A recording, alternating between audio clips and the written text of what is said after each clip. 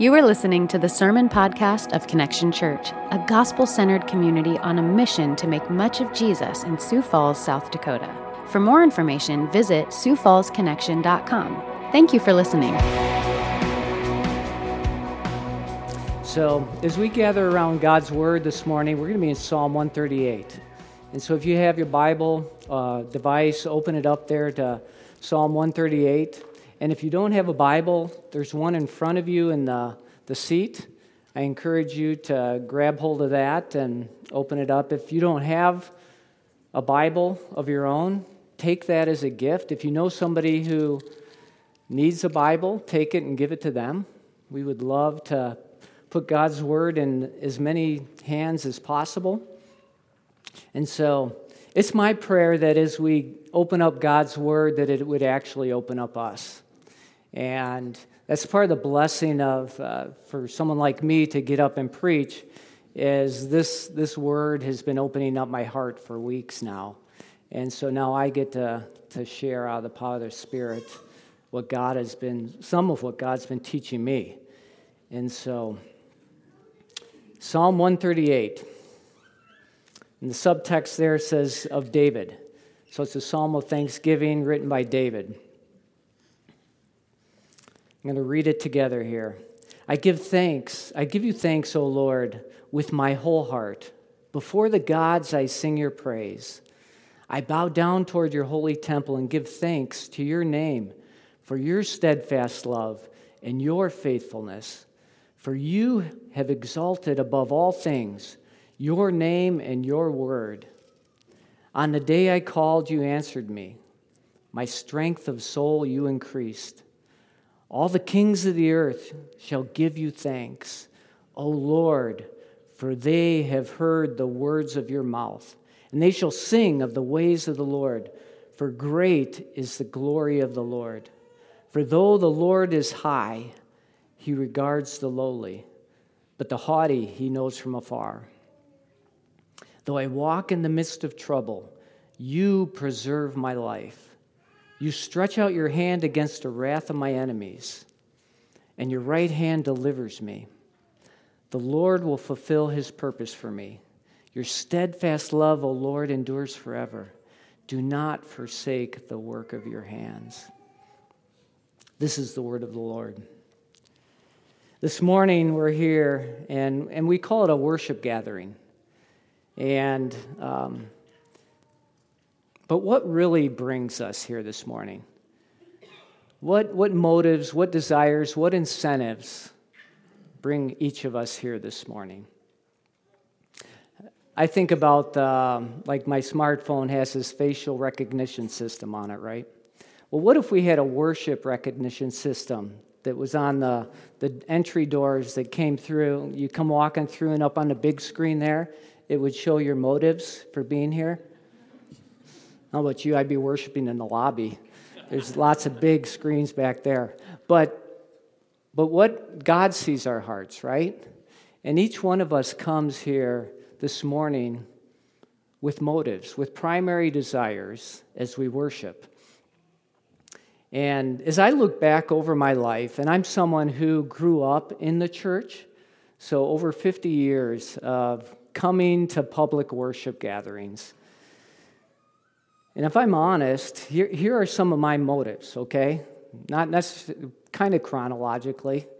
I'm here because my parents made me. Every week, my parents brought me to worship service.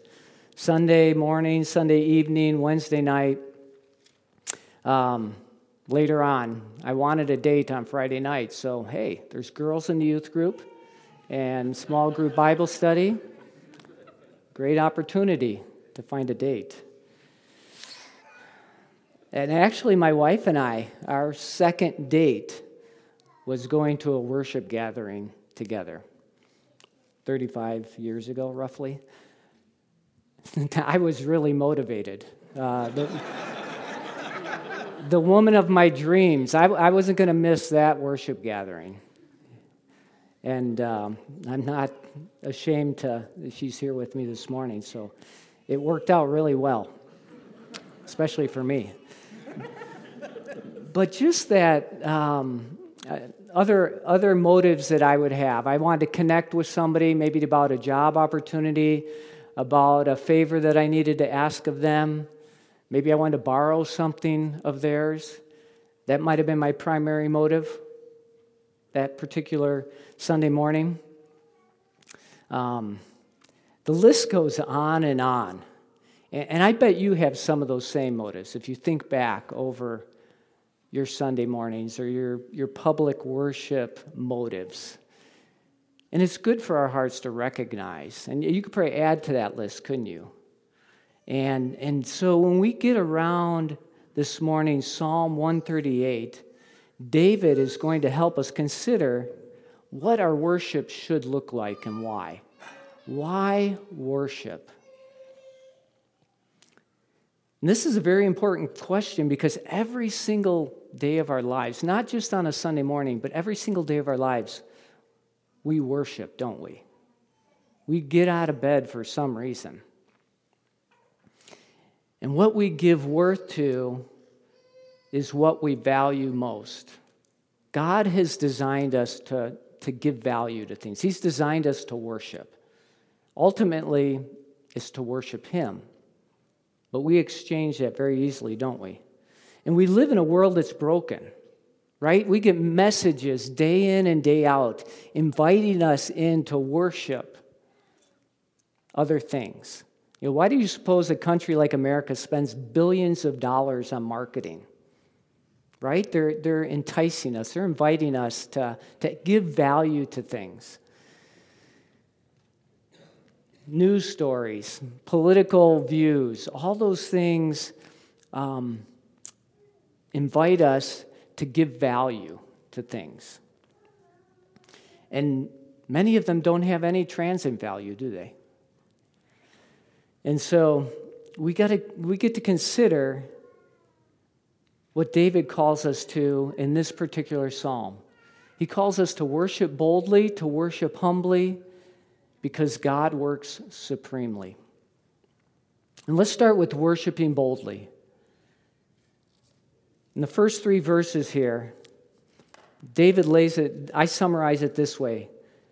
We worship God boldly when we believe that God is supreme, above all gods, when we are deeply grateful for His love and His faithfulness, and when we know when we pray, God answers by giving us strength in the depths of our soul. Look at verses 1 and 2 here with me. Listen to what David says.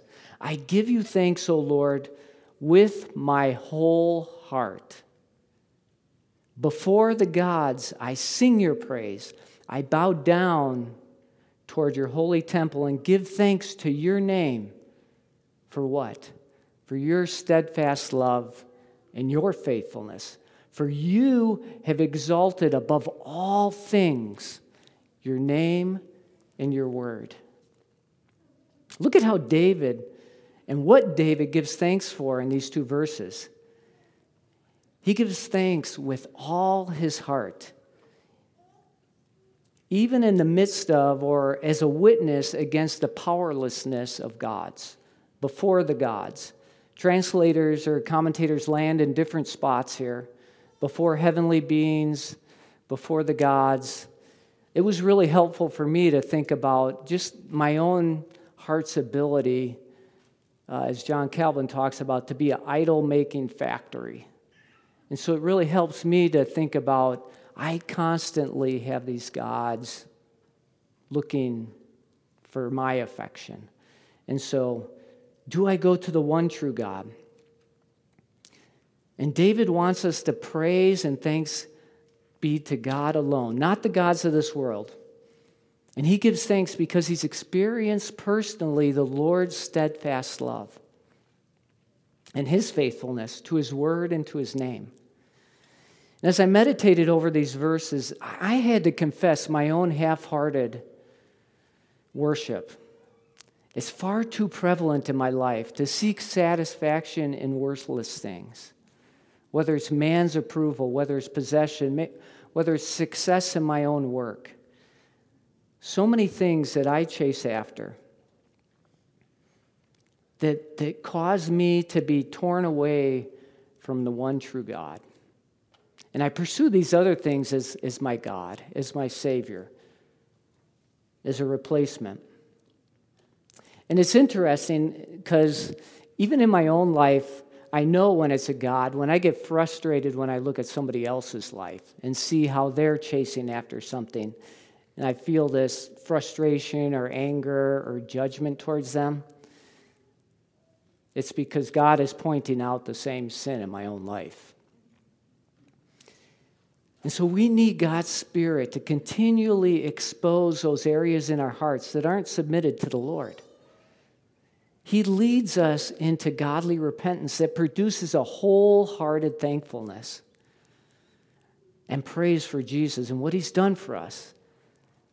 And it's only because of Jesus and what He's done that we can actually pour out praise to Him. That the Father did not spare. The Father wholeheartedly sent His Son. And He will wholeheartedly give us all things.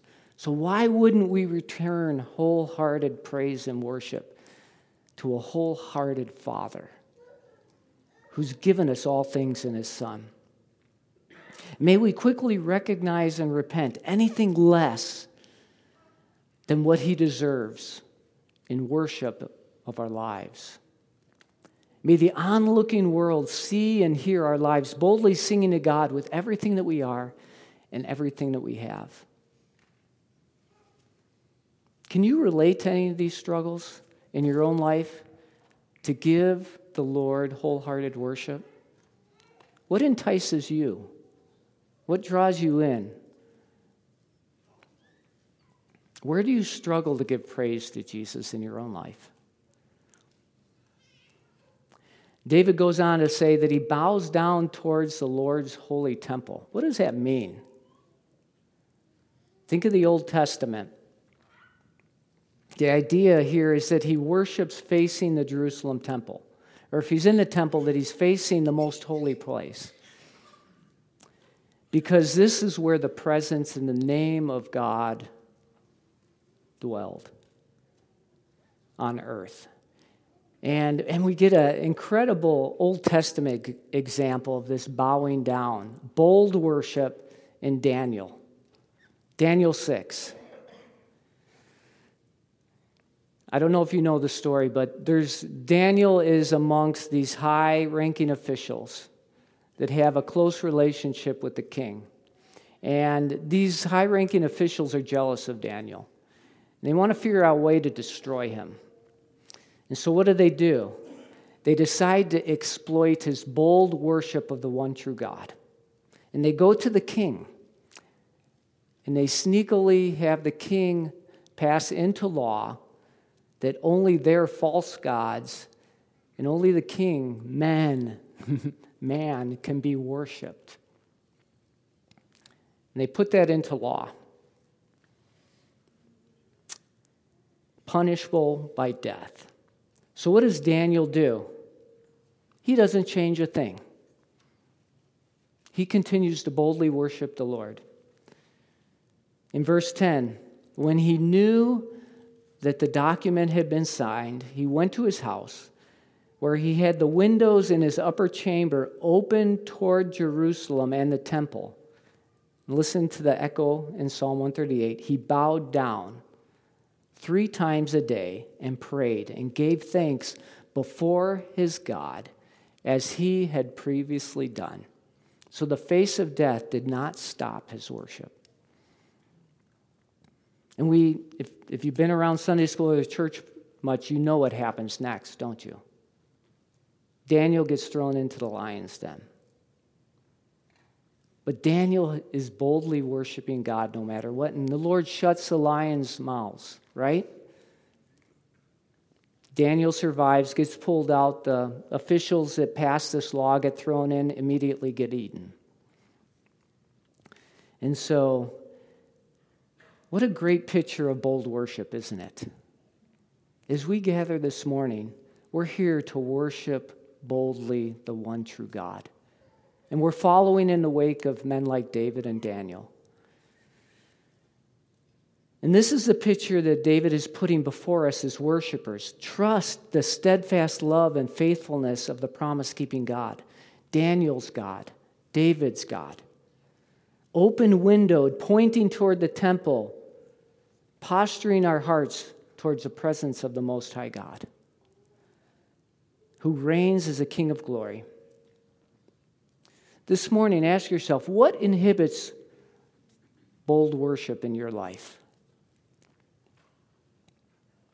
And I'm not just talking about on a Sunday morning like this, where we gather together and we sing songs. And I don't know about you, but it can be a struggle sometimes. Am I singing too loud? Should I raise my hand at this part? I get thinking about myself instead of actually thinking about the God that I'm singing to.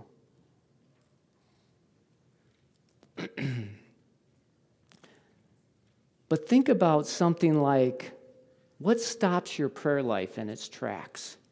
Because prayer is actually a form of worship, isn't it? God is glorified through our prayers because prayer is declaring our dependence on Him as God.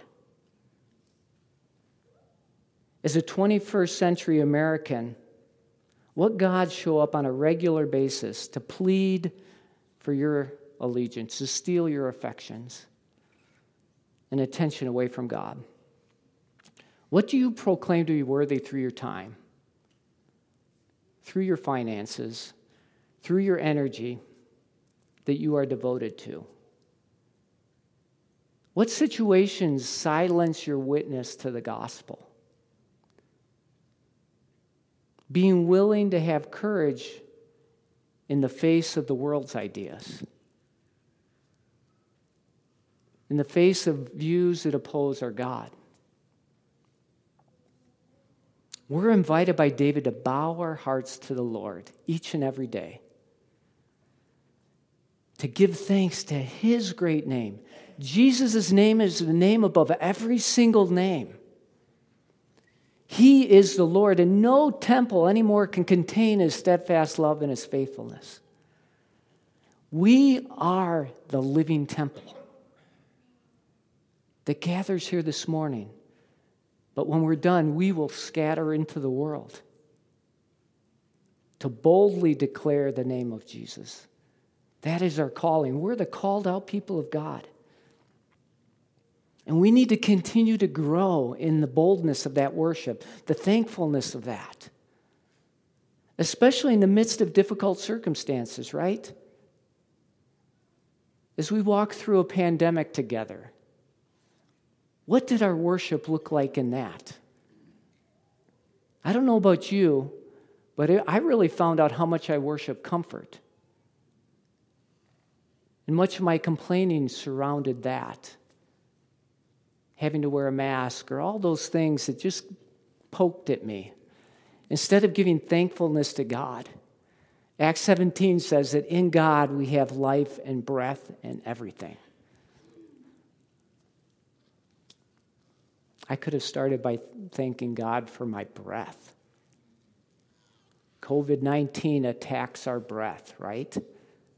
So if you're here breathing, it's because God is giving you breath. And you can be thankful for that.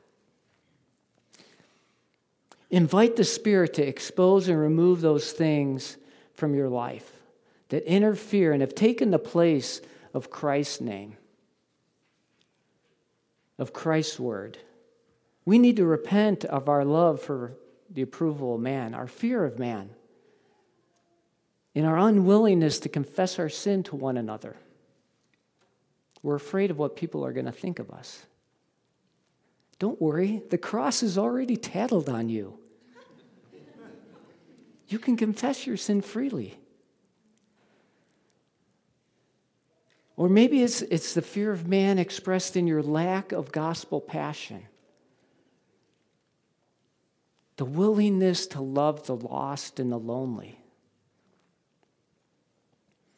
Our lack of steadfast love for our spouse or our children or our friends or our coworkers.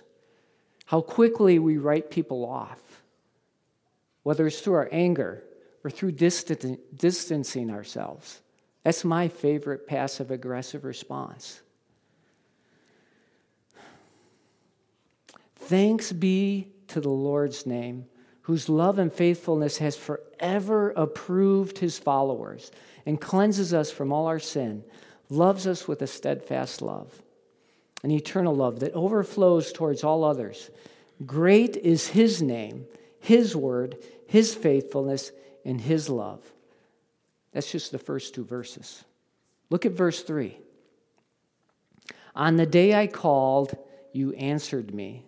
My strength of soul you increased. What a great verse. Don't miss it. We hear David declaring that he prays to the Lord and the Lord answers him. How? By strengthening his soul. Is there any deeper strength that we can receive than to have our soul strengthened? Another way that might be translated is the Lord answered and made him bold and courageous from the heart, which in a sense feeds his bold worship because he's going to the Lord as his source of strength to fuel that worship. Don't miss this. Prayer is a gift. Prayer is a work that is infused with amazing promises.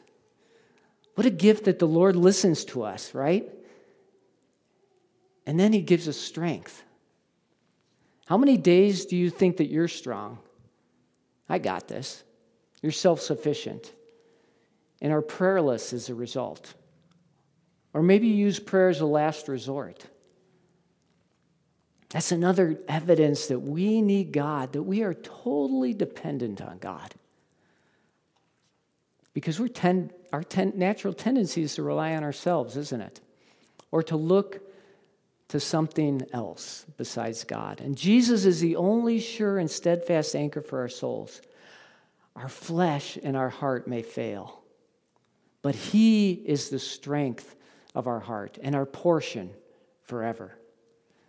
And the Lord empathizes with our human frailty and weakness. Christ is our perfect example of reliance on the Spirit's soul-strengthening power and sufficiency through his own life of prayer. And his bold obedience all the way to his dying last breath on the cross. All the way to the cross and his death, he declared his allegiance to his Father. And out of Christ's finished work on our behalf, even our weaknesses and afflictions become avenues of bold worship. Think about that.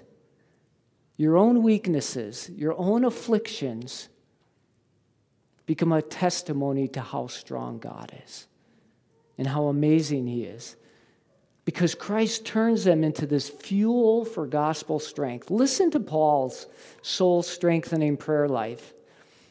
In 1 Corinthians 12, 8 through 10, 3 times I pleaded with the Lord about this, that it would leave me. He's talking about the thorn in his flesh. But he said to me, my grace is sufficient for you, for my power is made perfect in weakness. And here's Paul's response. Therefore I boast all the more gladly of my weaknesses. Why? So that the power of Christ may rest upon me. For the sake of Christ, then I am content with weaknesses, insults, hardships, persecutions, and calamities. For when I am weak, then I am strong. Boldness in our weakness is always connected to humble worship. As David shows us in verses 4 through 6, worship humbly.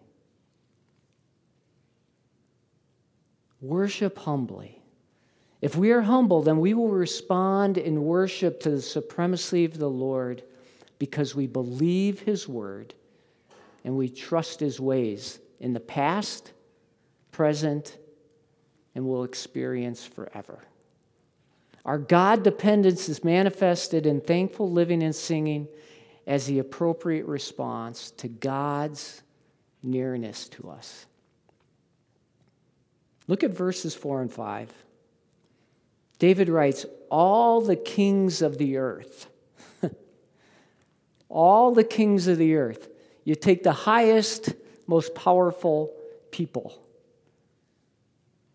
shall give thanks, O Lord, for they, and here's why they're going to do it, for they have heard the words of your mouth, and they shall sing of the ways of the Lord, for great is the glory of the Lord.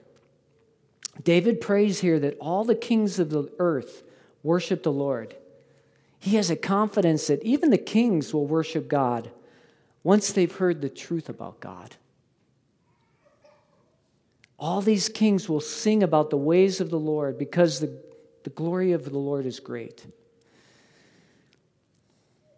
And David may be pointing to a time when they will humbly acknowledge the supremacy of the ultimate king, King Jesus. And although the glory of God is great, and he is Lord Most High, he regards the humble, the lowly. In verse 6, for though the Lord is high, he regards the lowly. But the haughty he knows from afar. The Lord draws close to the humble in their brokenness. And he's distant to the proud. What a mercy to us this morning, isn't it? Because every single day of our lives is a war between our humility and our pride, right?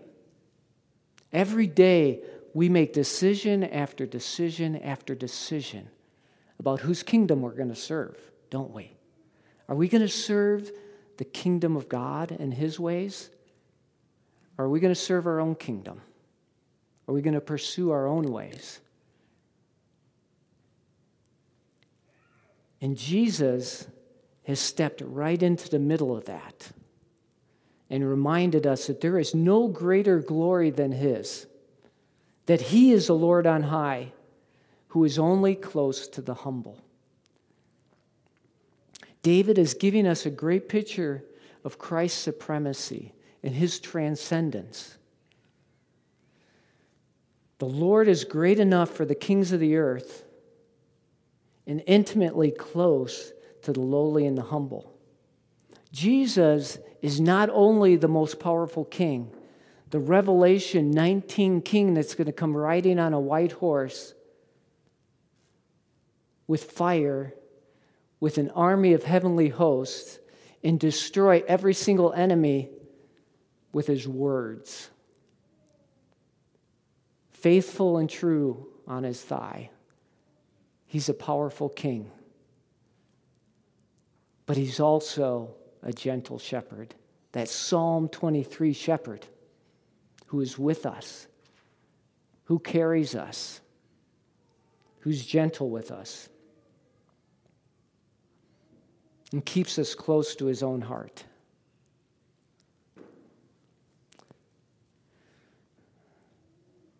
The Lord is high, David says. What does that mean? I just meditated on it a little bit, thinking about the Lord is high. He's supreme. He's transcendent. Let me share with you a few verses from Hebrews and Isaiah. Hebrews 1:3. He, the Lord, is the radiance of the glory of God, the exact imprint of his nature, and he upholds the universe by the word of his power. We sang about that this morning. Hebrews 11:3. By faith, we understand that the universe was created by what? The Word of God. So that what is seen was not made out of things that are visible. Then Isaiah. Isaiah 12. Who has measured the waters in the hollow of his hand, and marked off the heavens with a span? Think of that. Do you know what a span is? Right here. About 9 inches. God holds the entire universe in the span of his hand. Enclosed the dust of the earth in a measure and weighed the mountains in scales and hills in a balance. In my creative imagination, it's like, I wonder how much Mount Everest weighs. Oh, okay, that's pretty cool. Pikes Peak, boom. God, that's our God. That's the picture we're to get. It is he who sits above the circle of the earth, and its inhabitants, that's you and I, are like grasshoppers, who stretches out the heavens like a curtain and spreads them like a tent to dwell in, who brings princes to nothing and makes the rulers of the earth as emptiness. Verse 26, lift up your eyes on high and see. Who created these? Who created the stars and the planets? Who brings them out? Who brings out their host by number, calling them by name, by the greatness of his might, and because he is strong in power, not one is missing. I don't know about you, but I find looking at the night sky an incredible opportunity to worship the Lord as Most High. And that's just one aspect of creation, isn't it? But I think about it, the times that we've been in Big Sky, Montana.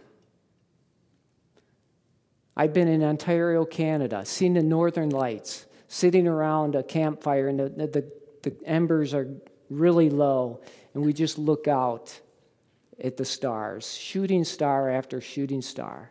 Or even in my own backyard, we live on a small acreage. I can walk out at night and look up and see the stars. And in a video I've watched recently, produced by the John 10:10 Project, it's called Fingerprints in Galaxies. And I'm going to try and illustrate this for you, but it's a short video. And basically, if you were to go outside and to hold your finger up to the night sky, okay, so the part that it covers is 240,000th of the entire night sky, okay? So it'd take 240,000 of your fingerprints to cover just the night sky that you can see. And what they did is they took the Hubble telescope, and over 60 years they took 7,500 pictures into that fingerprint. Guess how many galaxies they discovered? 250,000. Now, I'm not a math guy, okay? But 240,000 times 250,000 is a reflection of the Lord who holds all of that in the span of his hand. Yet he regards us. The Lord is on high, but when we humble ourselves, he draws close to us. If we're prideful, that God is distant from us and opposes us. I wouldn't be messing with that God. I would want him close. And we get to do that by worshiping him, giving him value. And that's what we do this morning. We need to be reminded that the Lord is high. The Most High God, above all rulers, above all kings of the earth, all authorities in the spiritual realms, regards us little grasshopper-like people. And his words are right, and they're true, and they're just, and worthy of our greatest thanks, because his glory is great. And so we gather to confess that we pridefully ignore his word, that we pridefully ignore the Holy Spirit's promptings in our lives every single day. As we pursue our sinful ways, acting like our own king, like our own God. And we gather to humble our hearts and to go into the world as witnesses of his words, singing of his ways, believing with David about the kings of the earth, that people will be encouraged towards Jesus through our humble devotion to him, through us speaking his words, for us living lives that point to Jesus. That's how powerful Jesus is. How much more when we gather to worship his greatness and his eternal joys, just to come into his presence, thankfully singing and remembering Jesus and his finished work for us, his death and resurrection, remembering Jesus as the Savior, as the King of Kings. We join the Revelation 4 choir before the Lamb, worshiping Jesus as holy, holy, holy. Jesus is worthy, worthy, worthy. Our lives are songs of praise for all that Jesus is and all that he's done for us forever and ever. And so we get to worship him because his word says he is supreme. And his ways say that he is king, not only David's king in the past, but our king today and forever. We join David in believing because we've seen God work. In humility, then we respond in worship to the supremacy of the Lord because we believe his word and we trust his ways. In the past, present, and we're going to experience it forever. What a gift. And that brings us to our last point in verses 7 and 8. God works supremely. We worship boldly, we worship humbly because God works supremely. God works to preserve us in distress, protects and delivers us from enemies, and our worship displays faith that God works in us, even in our present troubles, and that his work will be completed for all eternity. Look at verses 7 and 8 with me. Listen to what David writes here. And if you know anything about David, just let the pictures of his life from Scripture come into your mind. Though I walk in the midst of trouble, you preserve my life. You stretch out your hand against the wrath of my enemies, and your right hand delivers me. I love this verse. The Lord will fulfill his purpose for me. Your steadfast love, O Lord, endures forever. Do not forsake the work of your hands. Don't miss how David is concluding this psalm of thanksgiving with great encouragement as to why we worship the Lord. He's describing his life in the midst of his trouble.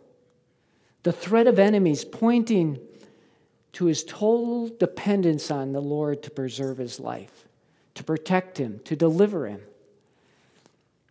He's wholeheartedly worshiping God for the ways that he's worked in the past and declaring that he trusts God to do this for his future. What a great confidence David has in the Lord, doesn't he? Having experienced the Lord's merciful preservation of his life over and over and over again. Friends, the same is true for us today. Absolutely true. No matter how close trouble is to you right now, no matter what distress you're experiencing, big or small, the same is true. The Lord is closer and the Lord is greater. And he will deliver, no matter how bad your circumstances seem, no matter how big your enemies seem. The Lord is stronger than any of them. Consider the season in David's life when King Saul has it out for him. That was multiple seasons, actually. But he wanted him dead and was actively pursuing that purpose.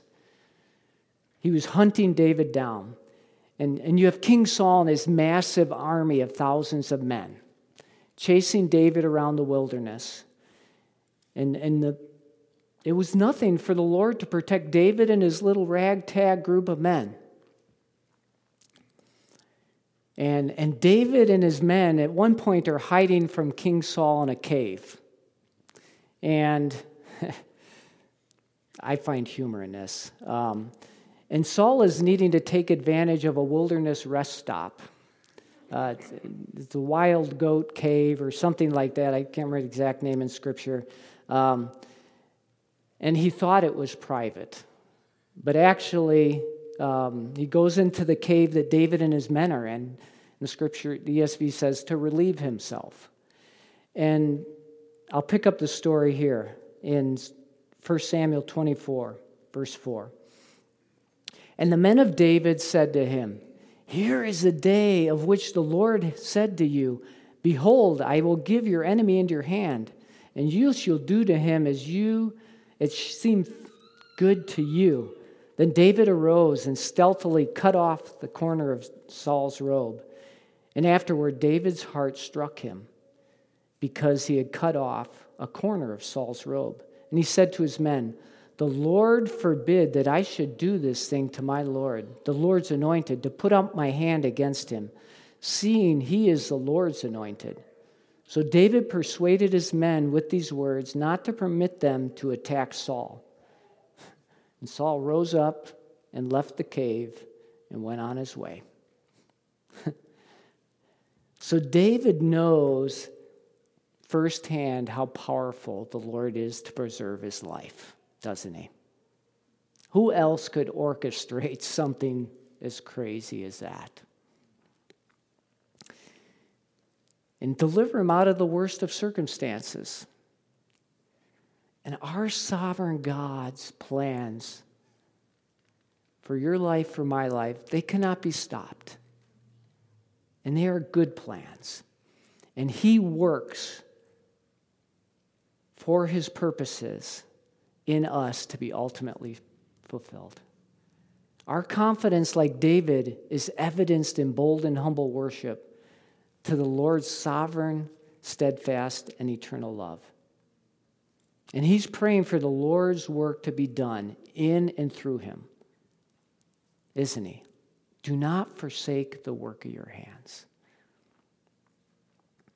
Listen to how Paul teaches us to boldly believe, which leads us to join in the Lord in his work for his good purposes to be fulfilled.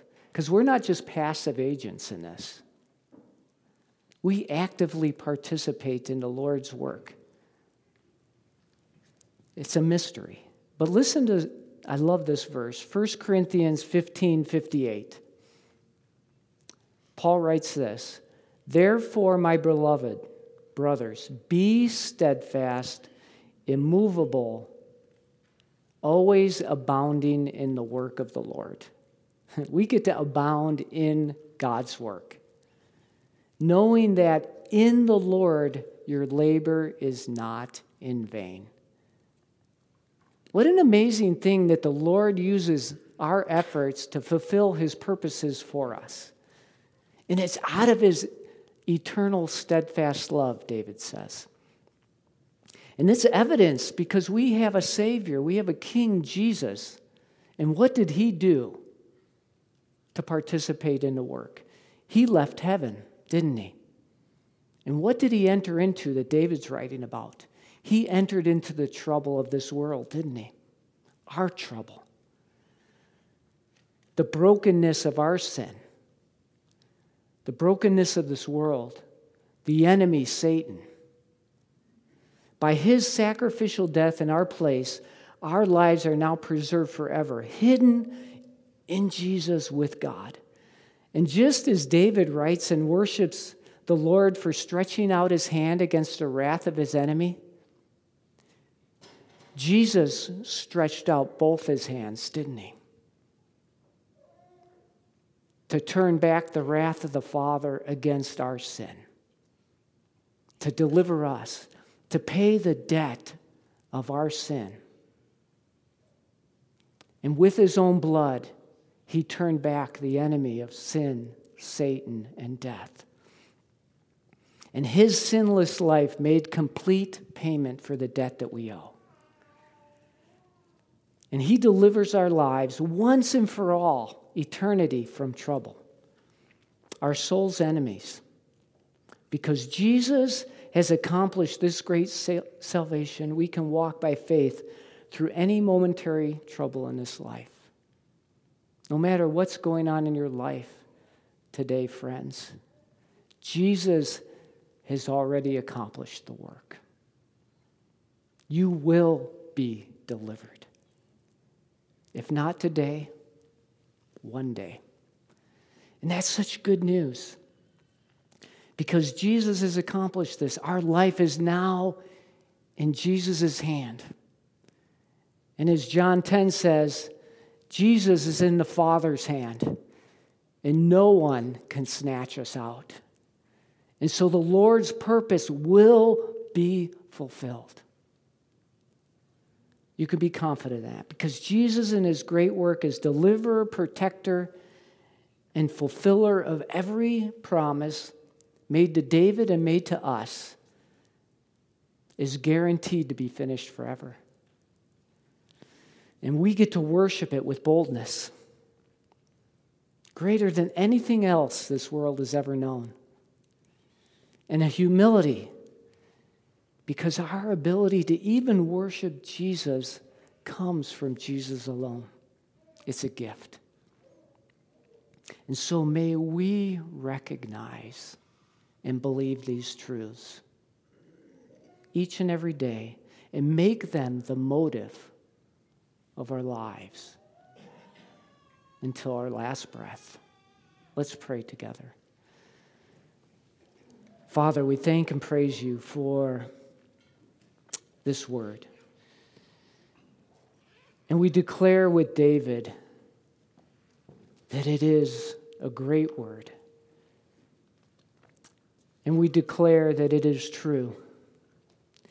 And we ask, Spirit, that you help us to boldly live it out in this world. In light of all creation, may our lives manifest a joy, an affection, pointing others that they too would believe your words, that they would believe you, Jesus, and join in that worship, experiencing the incredible confidence and peace and joy of knowing, Lord, you will fulfill the purpose of our lives. You will not forsake the work of your hands. Because you, Father, did not spare your own Son, but you graciously gave him up for us.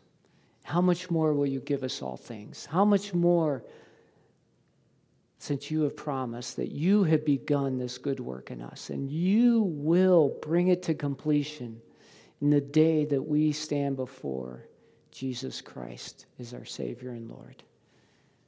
We thank and praise you for that, Jesus. Amen.